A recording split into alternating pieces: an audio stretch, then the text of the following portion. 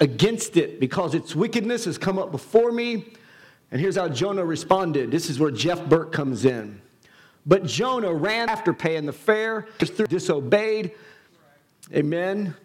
When they threw him off the boat, this happened in verse 17 of chapter 1. Now the Lord provided a huge fish. Let's not keep it in kid story land. God did this. So God provided a huge fish to swallow Jonah, and Jonah was in the belly, get this, 3 days and 3 nights. Church, what we have here is a runaway prophet.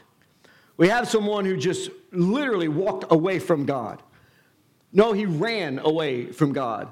And he was now in the belly of a big fish. I know you know the story, but while in the darkest place of Jonah's life, he began to have an epiphany. You could say it was because he was in a tough place. It doesn't matter why. Can I tell you, it doesn't matter why you turn back to God.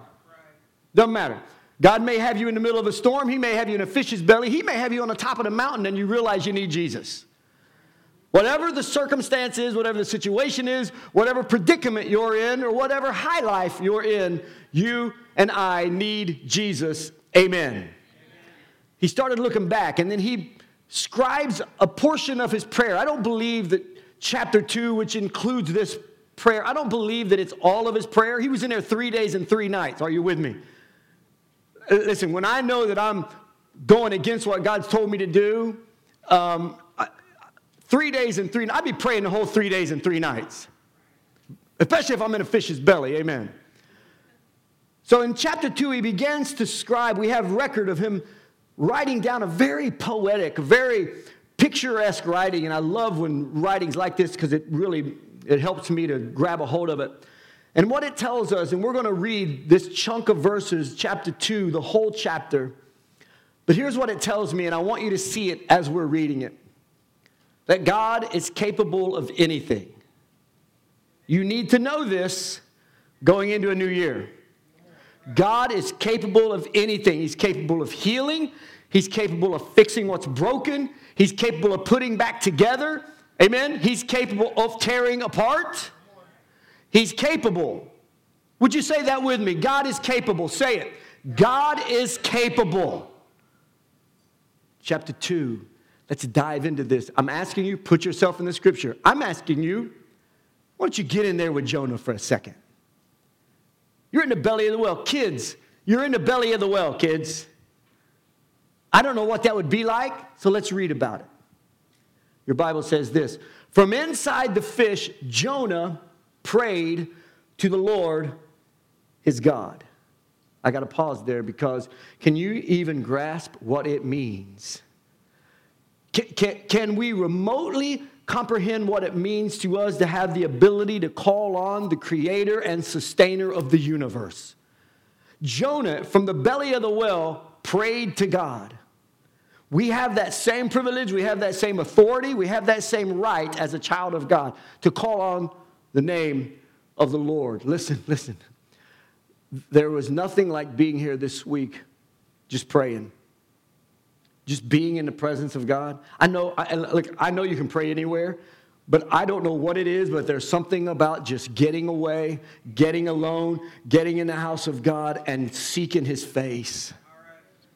Can you try to grasp? And I'm not saying that being condescending. It's hard for me to grasp that we have the privilege to call on the creator and sustainer of the universe, the Alpha, the Omega, the beginning, the end, the first, the last. Come on. From inside the fish, Jonah prayed to the Lord his God. He said, now here's his prayer. Kids, feel this. In my distress, I called to the Lord, and he answered me. From deep in the realm of the dead, I called for help, and you listened to my cry. You hurled me into the depths, into the very heart of the seas, and the current swirled about me. All your waves and breakers swept over me. I said, I have been banished from your sight, yet I will look again toward your holy temple. Verse 5. The engulfing waters threatened me and the deep surrounded me. Seaweed was wrapped around my head. All you claustrophobics in the house, you're feeling that. To the roots of the mountains I sank down. The earth beneath barred me in forever. But you, Lord my God, brought my life up from the pit. Amen. When my life was ebbing away, I remembered you, Lord, and my prayer rose to you, to your holy temple. Those who cling to worthless idols turn away from God's love for them. I'm reading it again. Those who cling to worthless idols turn away from God's love for them. But I, Jonah said, Jeff Burke said, with shouts of grateful praise will sacrifice to you. What I have vowed, I will make good. I will say, salvation comes from the Lord. And the Lord commanded the fish, and it vomited Jonah onto the dry land. Amen. That prayer was a prayer of repentance. It was a prayer of reconciliation, of restoration. And God was actively working. This is what I love about this. Even though Jonah didn't realize it, God was moving. Even though Jonah thought, man, he even said it, I'm banished from you, from your sight. You threw me to the depths of the sea, to the lowest parts of the mountains, under the ocean, under the water. God was moving. God was working. But Jonah was in the dark. I said Jonah was in the dark. And I want you to kind of look at the different phases I believe God showed me of his work. God says go. Jonah says no. We know the story. It's our life. He gets on a ship. Phase 1, God sends a storm, but it didn't work.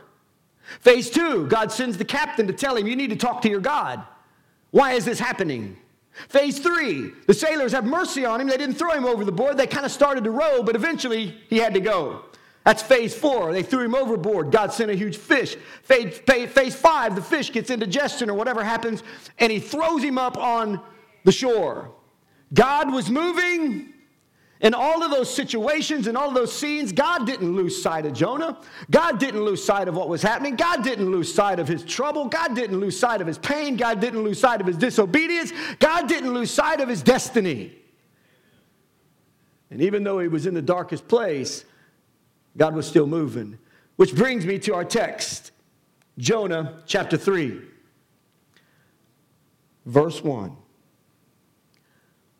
The word of the Lord came to Jonah a second time. Oh, come on.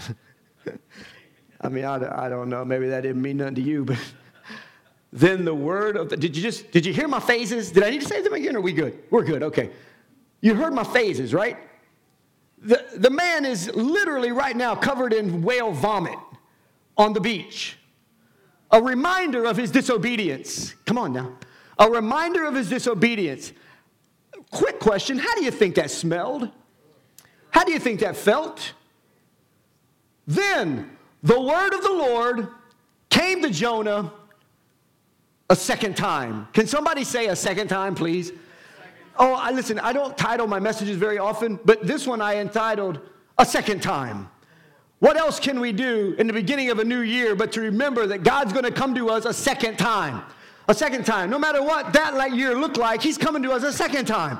The word of the Lord is coming to us a second time. Come on. The one who did not deserve a second time got a second time. The one who should have not had an opportunity for a second chance got a second chance. I can't be the only one who doesn't deserve a second chance. When God says, you know what? You think you don't deserve a second time. You don't think you deserve to be having joy in your life. You don't think you deserve happiness. You don't think you deserve blessing. I'm come to tell you, you get a second chance. You get a second time. The word of the Lord came to him a second time. Most people won't give people a second chance. You know that to be true. You all have those names. You're praying for them. That's what Christians do, right? But God's the God of second chances. Aren't you glad? He came to Jonah a second time, and there's people hearing this right now like me. You don't deserve the grace of God. I don't. You don't deserve a second chance. We don't deserve to have the word of the Lord come to us again. Listen, can we be honest? In many cases, and I know this is a blanket statement, it may not apply to you. That's okay. Pray for me. The reality is, in many times, the word of the Lord came to us, and we didn't even put it into effect the first time. Why should the creator of the universe waste another word on me? Because that's grace. Because grace comes a second time. Because grace comes a second time. And mercies are new every single day. Somebody should have been happy about that. Then the word of the Lord came to Jonah a second time. Verse 2, here's what it said. Go to the great city of Nineveh and proclaim to it the message I give you. Go. Sounds familiar, doesn't it? Sounds very familiar. Didn't he tell him that 2 chapters ago? He did. Listen, God's not going to change his word he gave you until you do the first word he gave you. It's not going to happen. Listen, write it down. He might say it a different way. Oh, it might have a little more oomph to it. We're going to find that out in a minute. He might not be as nice about it. But you're not going to keep getting words if you can't handle the first word. You're going to keep getting that same word over again until you do it. Amen. The word of the Lord came to him a second time. Well, it was a second time, but it was the same word. And that word go is an interesting word. I thought, okay, he said go. I get it. But in the original language, and I'm not a scholar, please don't misunderstand me. I'm so not. But in my studies, I discovered that this word go is 2 Hebrew words put together, and it means go now. Go immediately. It wasn't what he told Jonah the first time. It was the same word, but it had a different impact. It had a different punch to it, if you will. You know what I mean, right? Well, what happened was God raised the ante, if you will. Some of you don't know what I'm talking about, but some of you know. When you raise an ante, you know what's happening, right? You're going all in. God raised the ante on this second word. God raised it and said, no, you can't, you don't have an option to change your mind now. He said, go now. Go immediately. But not in 5 minutes, not in a day, not in 3 days, not when you get your act together. We have no record whatsoever that Jonah even wiped himself off before he went. God said, go. God said, go now. Go now, immediately. Because when God comes to you a second time with the same word, please hear this. When he comes to you the second time, he gives you another chance. You go now, because that way you don't get a chance to talk yourself out of it again. You don't get a chance to let someone else talk you out of it. God said, go immediately, pack yourself up, go to the great city of Nineveh, proclaim the message that I'm going to give you. Listen, this is so important. Why did God call Nineveh great? We would argue that it was actually quite horrible. I unpacked a little bit of their history and their methodology and their fighting and stuff like that. I won't do that today. But understand this. They were horrendous people. They were brutal. Very unkind, very destructive, but they were incredibly influential. God said they were great, not because he had favor on them or because he even admired what they did. It was because their influence was great. Hear me. Sometimes God's going to come and give you a second chance. God's going to give you another word. God's going to encourage you to come back to him. He's going to, by his kindness, lead you to repentance because he knows you have great influence. You might not think so, but he might know that you are greater than you think you are. He called him great. Nineveh was an ancient city, about 120,000 people, and they were so influential. In fact, it was the cultural epicenter of that part of the world. And here's what I love about it. Historians say that it was one of the most culturally influential cities in history. I don't know that, but God called them great. And he knows more than they do. It had a wall built around it that was 7.5 miles long. And God said, go to the people that you despise and tell them what I tell you to tell them. What was that? Well, verse 3, we see that Jonah obeyed the word of the Lord, and he went to Nineveh. Nineveh was a very large city. It took 3 days to go through. Verse 4, Jonah began by going a day's journey into the city. Here's his sermon. Here's his message. Don't go in and don't say anything except what I tell you. Now remember, Jonah had a long walk to get there. And then he walked through it for a day. Yes? Is that what it said? That's what it said, yeah. As a preacher, I'm always thinking of sermons. I'm always thinking of how do I communicate what God's trying to tell me. Jonah would have been the same way. Okay, I'm going to go here. I'm probably going to get killed when I get there. They hate me. They hate my people. So when I tell them whatever God's going to tell me, when I tell them, they'll be off with my head or worse. He's probably thinking, you know what? I probably need to come in. I need to start with a funny story. Maybe 3 points. I might do a special song. I doubt very seriously if this is what he thought he was going to say. Look at it. Verse 4. He began by going a day's journey into the city, proclaiming, and this is from the Lord, to the people of Nineveh, 40 more days, and Nineveh will be overthrown. New King James and the King James words it like this. Jonah began to enter the city on the first day's walk. I bring that out, and we'll talk about the overthrown in a minute. I bring that out because this is interesting. Began to enter, began by going. That little phrase, it means to untie. It means to loosen. Remember what we read a few minutes ago in chapter 2, verse 8? Those who cling to worthless idols turn away from God's love for them. As he's going into the city, he's having to drop off everything that tied him or he could not proclaim the word. He didn't just get in the gate and start speaking. He had to walk through his stuff before he was able to do it. As he went into the city, some things had to untie. He had to unravel himself before he could proclaim the message God gave him. It's important for us to realize that because in order to start in the direction God wanted him to go, he had to release what it was he was holding on to. And so do we. He had to untie himself from idols. I don't know what that was. It could have been his hatred for the Ninevites. It could have been his own pride. It could have been his disobedience. I don't know. I know this. That's not in there by accident.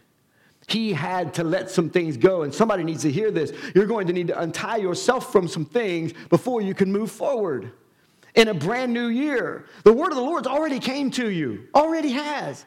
You can argue about it, and you can say, well, it ain't God's time, or whatever you want to say, but listen, you have to untie yourself, let go something. What is it? Well, it might be your self-will. That's what it might be. I don't know. It might be self-will. I'm going to do what I want to do. I'm seeking my own happiness, my own way. It might be you need to let go of what you're holding on to in terms of a sense of financial security outside of the Lord. You might need to let go of holding on to what other people think about you. I guess I want to ask you, because I've asked myself, so I believe I have the right to ask you, what are you holding on to? What are you holding on to? Unforgiveness, pain, broken dreams, broken promises. The word of the Lord came a second time. Thank you, Jesus. Again, verse 4. Jonah began to enter a day's journey into the city, proclaiming 40 more days and Nineveh will be overthrown. Can I just park right here for just a second? His message was short. His message was direct. This will probably be the simplest and shortest message you'll ever hear me speak. And I don't say that in arrogance or for comedic value. I mean, I normally talk for a while. Dwayne tells me all the time, but that's not important right now. It's not true. It was direct. This message was even offensive. I've been called that. I've been called too direct. I've been told by prominent preachers in different parts of the country that no one will listen to me because of how I preach. I don't know how I preach. I know that this might be my last time. So I'm going to tell you, Jesus loves you. Your sin will take you to hell.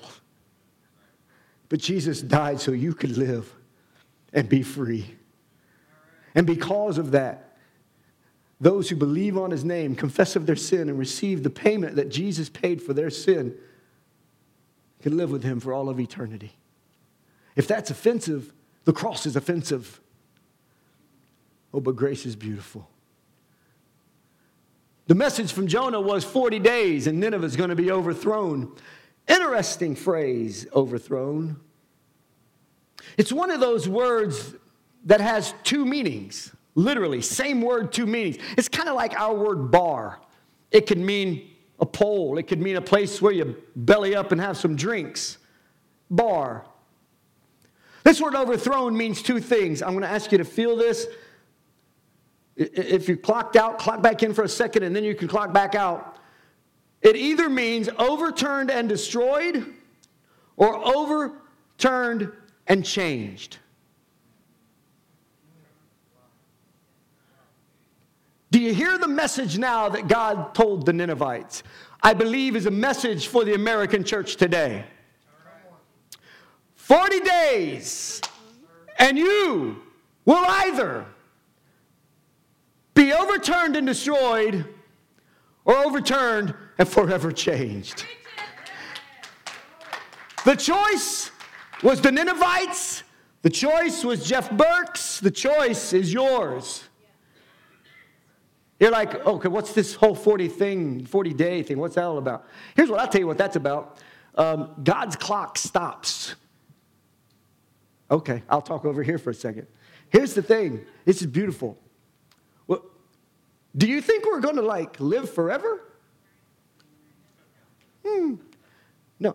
Isn't it interesting? God put a timeline on this grace. Has anybody ever noticed he said, you got 40 days? See, he doesn't do that to us today. He doesn't. Now, I need to tell you, by way of explanation on this time clock that I believe God has for all of us, and I don't know yours, but I do know mine. I'm not talking about when I'm going to pass from this life to the next. But I remember on February the 21st, 1983, I was sitting on the back row of a Baptist church, and God spoke to me and said, you're a liar. You're a faker. Everyone thinks you know me and you don't. You need to be saved right now. God might have just been standing there. I don't know. But here's what I do know. That voice was clear. I said, God, I don't want to embarrass my brother who was on stage, my father who I toured with, and my bandmates who I played music with. I'd been in church since I was 5 years old. I said, I don't want to embarrass them. I'll handle it later.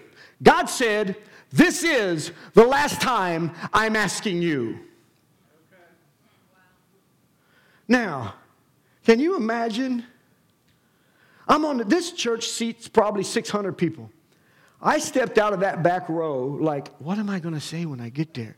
I know more than the guy up there. And I don't mean that in arrogance. I mean, he was young like I was. We were kind of on the same level. I said, what am I going to say? I stepped out. I got to the front. I sat down on that front pew going, what am I going to say?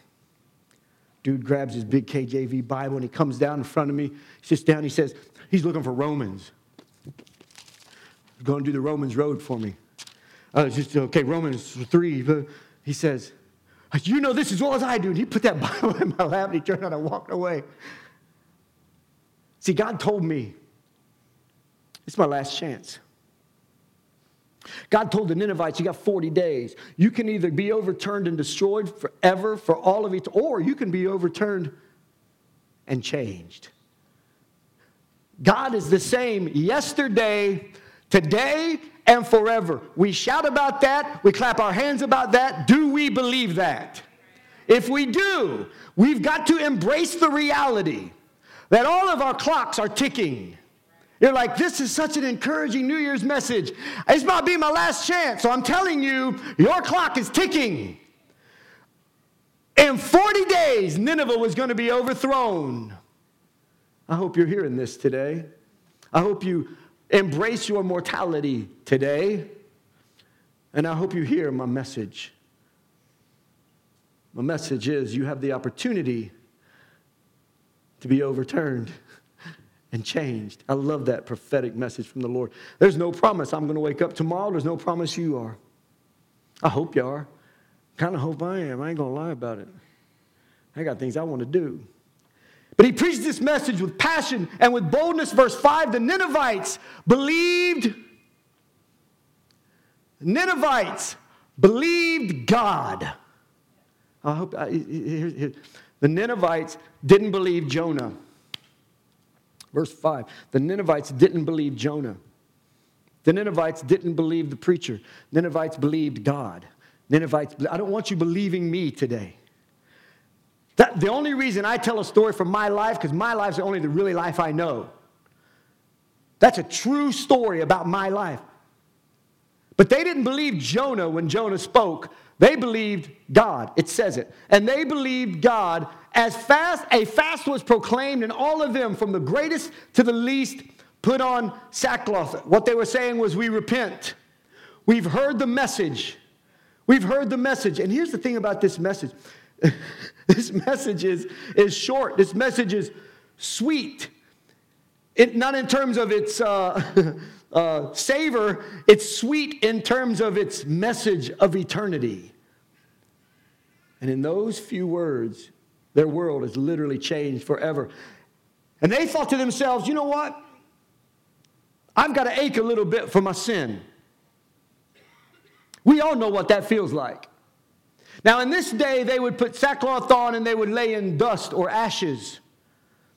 Let's look at what they did in verses 6 through 9 quickly. When Jonah's warning reached the king of Nineveh, he rose from his throne. Pause, a sign of humility. A sign of humility, that's where it starts.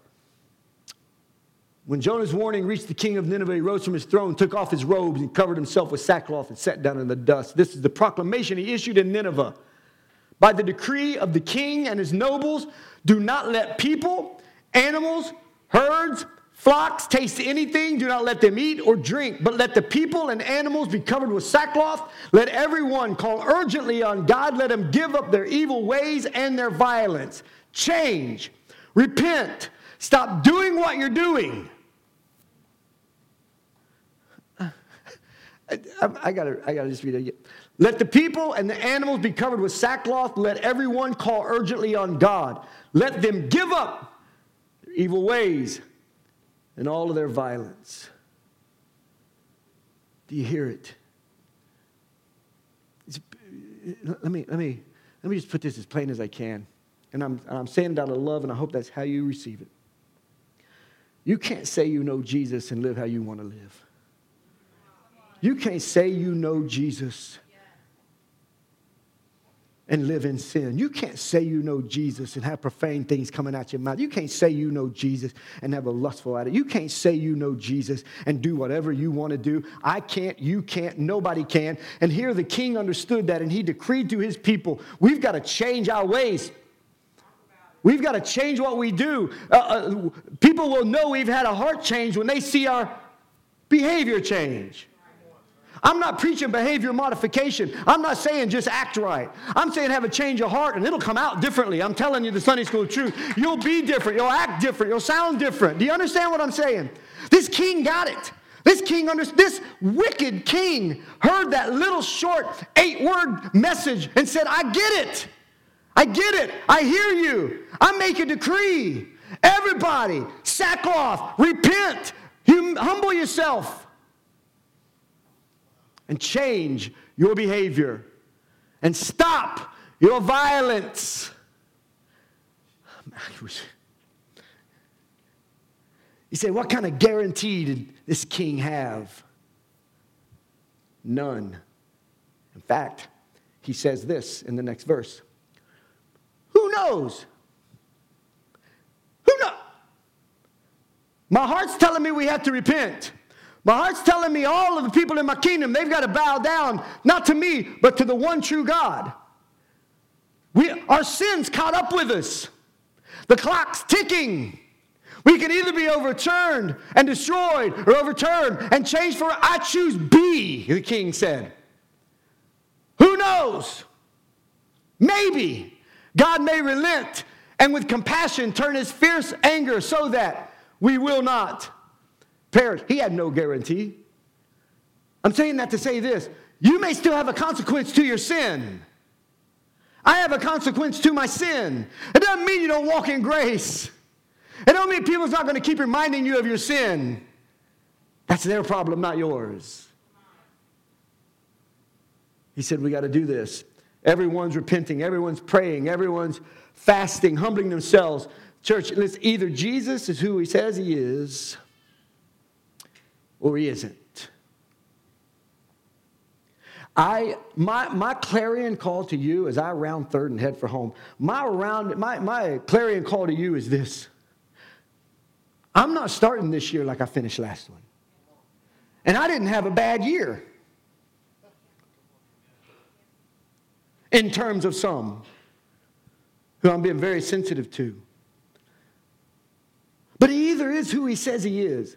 And we can either turn and change, or we can just pick up where we left off and keep doing the same thing. I'm not okay with that. I'm just not, Dwayne. Is that okay? I know you're on board with it. I'm just not okay with that. My family's not okay with that. Pastor Dwayne, his family, we're not okay with that. And I know you're not either. I do. Listen, can you understand this? We're no more spiritual than you. We have our own junk. But we've already talked. I'm not doing this year like last year. And can I be real honest? I don't even know what all that means yet. Because I don't have all the answers. Here's what I know. This got to me. This has messed with me.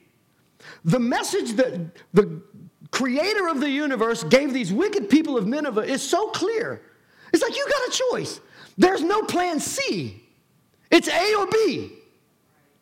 And the clock's ticking, FYI.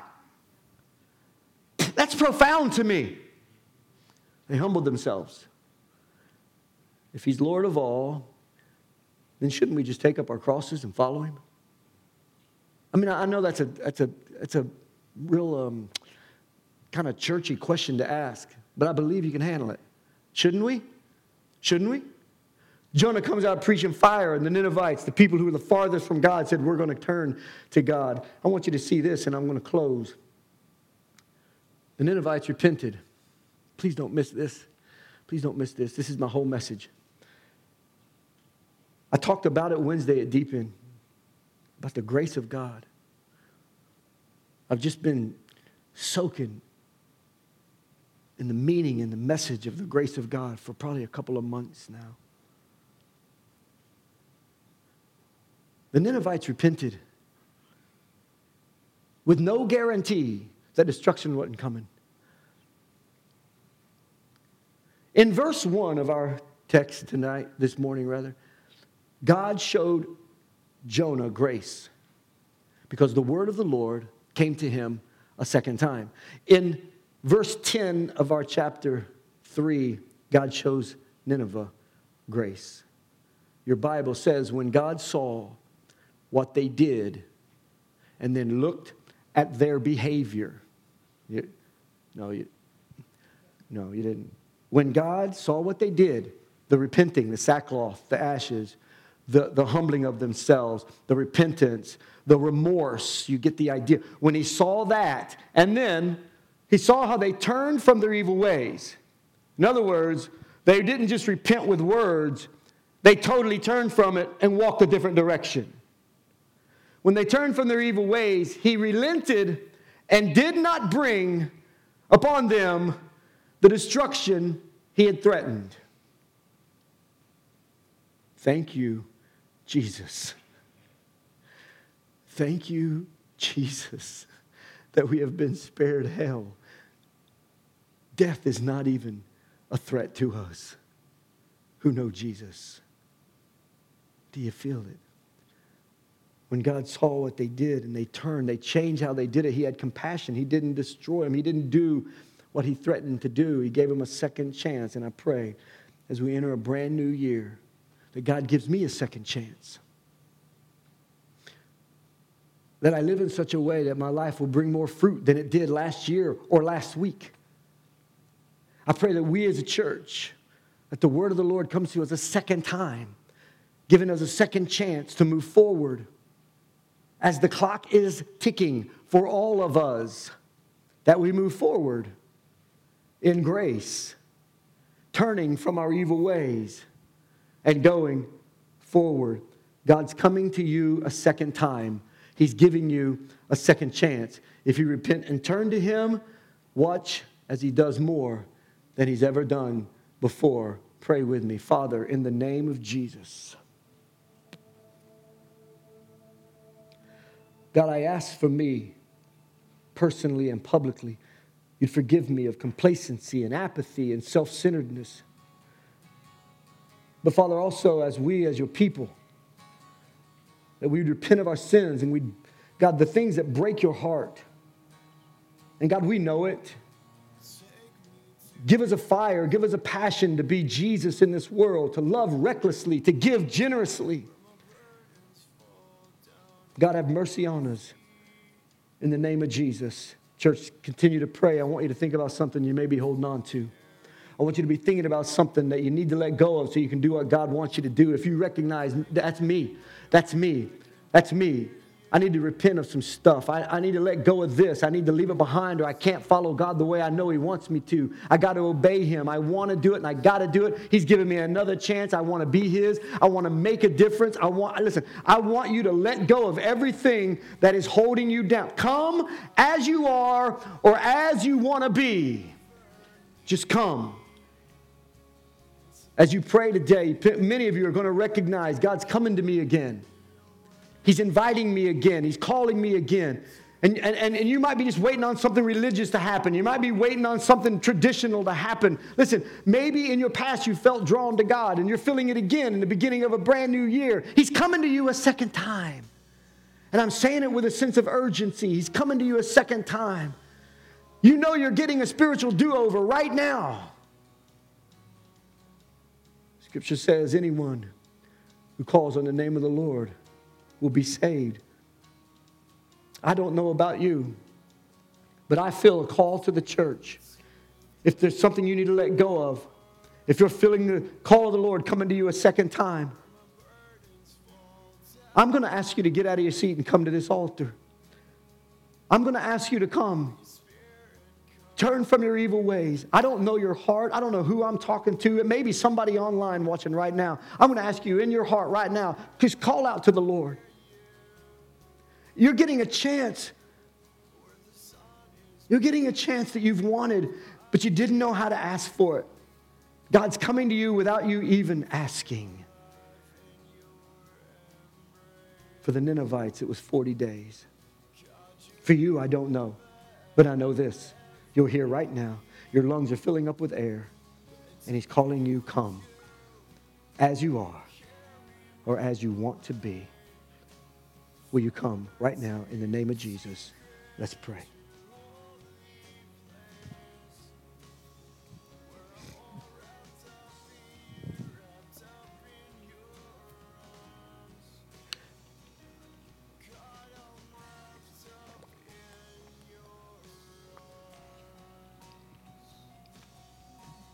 Maybe as you hear this, you might be thinking, preacher, you talking about the word of the Lord coming the second time? I've not responded to the first one.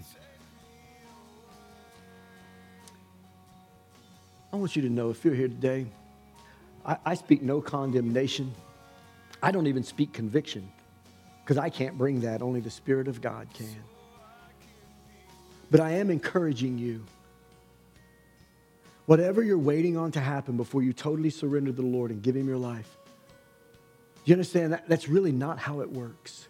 If He's come to you and you've recognized that between you and God there's a space, Jesus came to fill that in.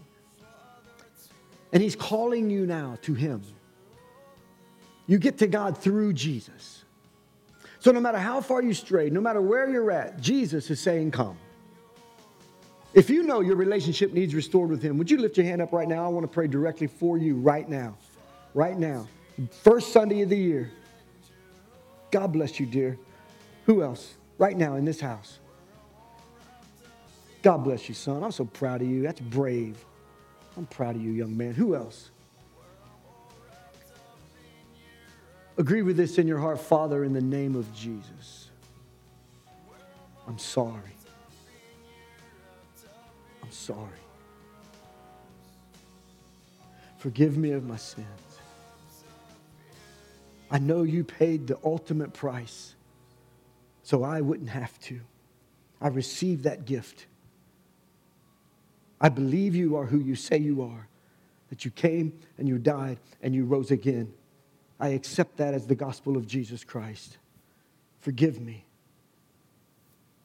Lead me. Fill me with your Spirit. Thank you for coming to me again. I turn from my evil ways and I turn to you in the power and the glory and the honor of your Son, Jesus Christ. Thank you for new beginnings. In Jesus' name, amen and amen. I love you.